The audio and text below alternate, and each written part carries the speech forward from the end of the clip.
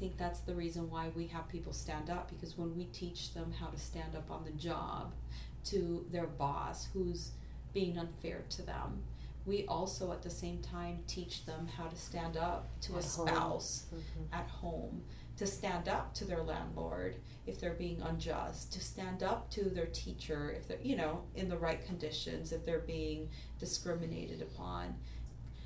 Once you teach somebody how to fight in one area, they'll fight in all, you know, or hopefully that's the goal, you know. And I think we have a responsibility when we build leaders to build a relationship with them that they're ultimately, you know, standing up for themselves, you know, because then they can't stand up for other people. They're not standing up for different parts of their lives, you know. So, you know, that's why I do the work that I do, because it goes so much further than just workers' rights, you know.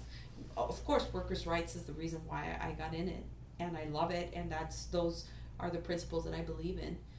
But it also goes into so many other areas, you know, that I really appreciate.